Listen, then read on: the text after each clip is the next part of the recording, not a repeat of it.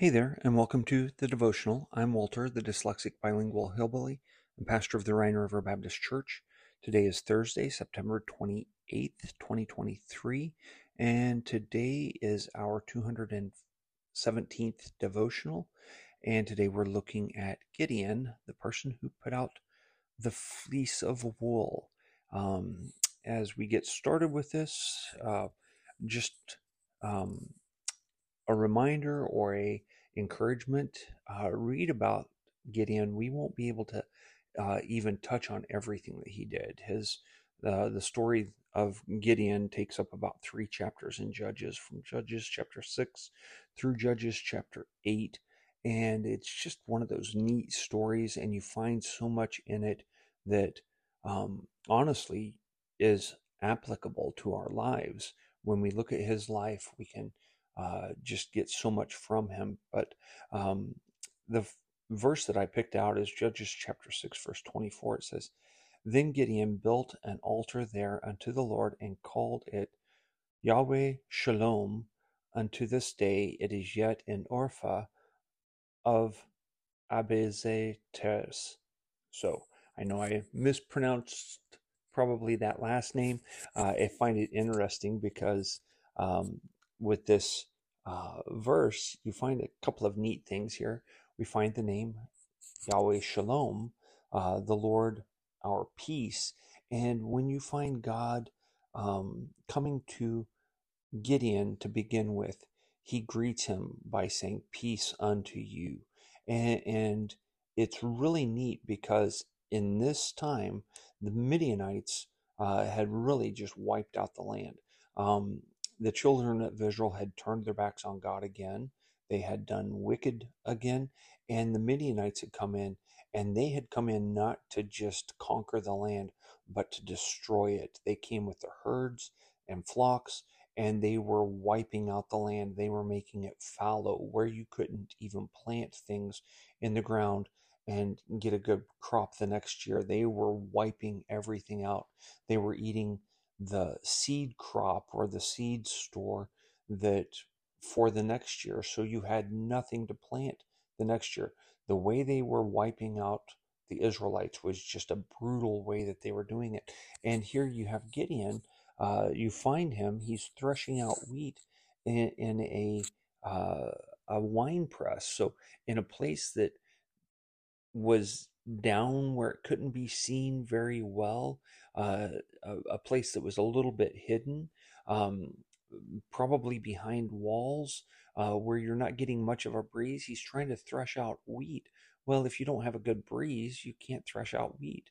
The neat thing about threshing wheat back in this day and age, they would oftentimes go to the top of a hill and thresh out the wheat. They would get the breeze to come across as they're throwing uh, the grain, the chaff, the whole conglomeration up and throwing it up into the air.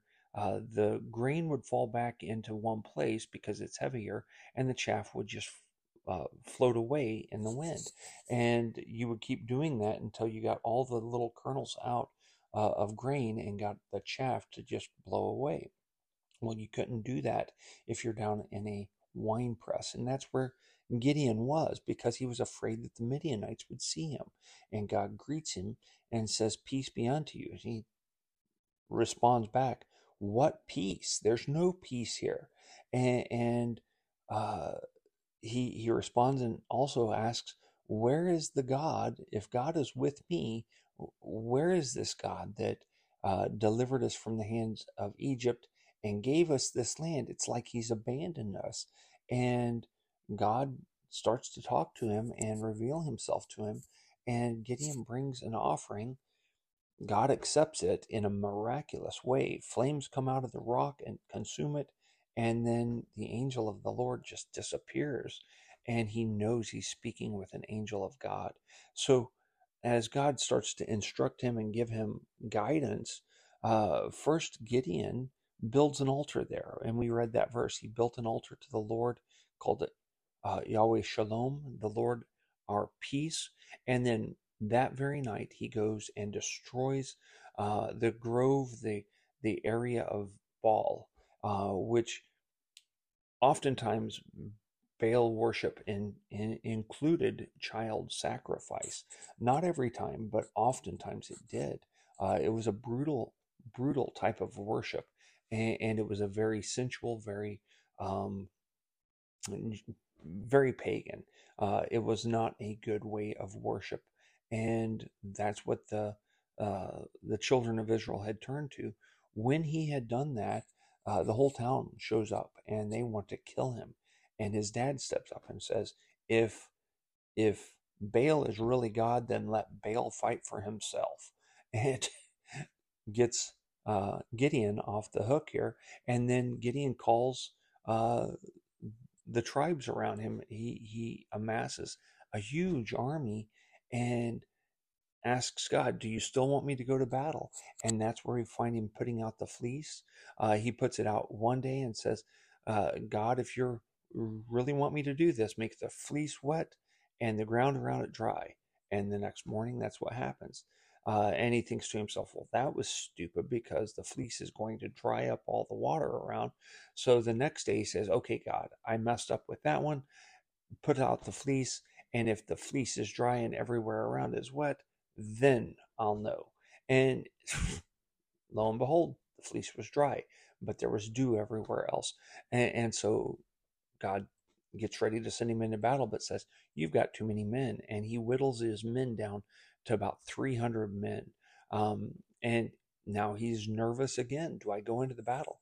And God gives him another sign. He goes down, and one of the Midianites has had a dream and says that um, there was a barley wheel that rolled into and destroyed our camp, and this is none other than Gideon. Um, and so, he gets it confirmed right there. So they break up into three groups, and they have a pitcher, a lamp. Uh, they have a torch under a pitcher in one hand, and then a horn in the other hand. They don't have a hand free for a sword.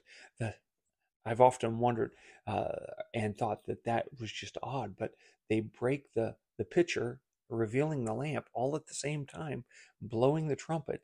The Midianites, this is on three sides of them. They think they're surrounded. They think they're getting, because all the noise from the trumpets, they take off running, and they chase them for the whole next day. Um, it's just a neat story. And when you get to the end of the story, though, you find that Gideon takes some of the gold, the treasure, and makes an ephod for himself and for his family, which is really one of the downfalls that we see with Gideon. Um, there's so much more to this story, but oftentimes I will hear people say, "Well, I'm putting out the fleece just to see if this is of God." Something to keep in mind, I hear this uh, every little bit. People will put out a fleece of, "What does God want me to do?" And I don't think it's wrong, because the Bible doesn't have everything in there. What we're supposed to do. Am I supposed to buy Nutella today at the store or peanut butter at the store? The Bible doesn't tell us these things. And so sometimes we might go in, "Oh, well, the Nutella is on sale," or, "Oh, the peanut butter is on sale," or, "I just fancy peanut butter today." But what can we learn from this, especially the putting out of the fleece? It appears to me that, especially with Gideon, he knew what the will of God was, and he was just nervous about it. He didn't uh it's almost as if he's not trusting God, and God is trying to reassure him and get him to move forward in faith, to get him to move forward. But Gideon had there was a progression to his obedience to God. It started off with personal obedience, with a personal sacrifice. Then it moved to a family cleansing and getting things right in their family and in their little community. And then it moved to a regional, just a regional deliverance. And there usually is that type of progression in our lives when we start moving from just what's going on with our person, and then what is going on in our region. If we don't have our personal life in order and ready to go, um, we're not going to be able to do the deliverance that needs to happen Uh, Even in a church, if our personal life is a wreck, it our what we're trying to do at a church is not going to be effective. And I think that's oftentimes our problem. We don't have our personal life in order the way we ought to. And here Gideon had offered up quite an offering to God, and uh, had made sure that Jehovah God, Yahweh, was his God, and he was a God of peace. And every step along the way, God was bringing him peace into his life so he could move forward. Um, when I see the putting out of the fleece, though, I think it's interesting for us, because we will oftentimes put out a fleece. And I just want to say this about it: it's not wrong for us to put out a fleece and ask God, I don't have clear direction here. What do you want me to do?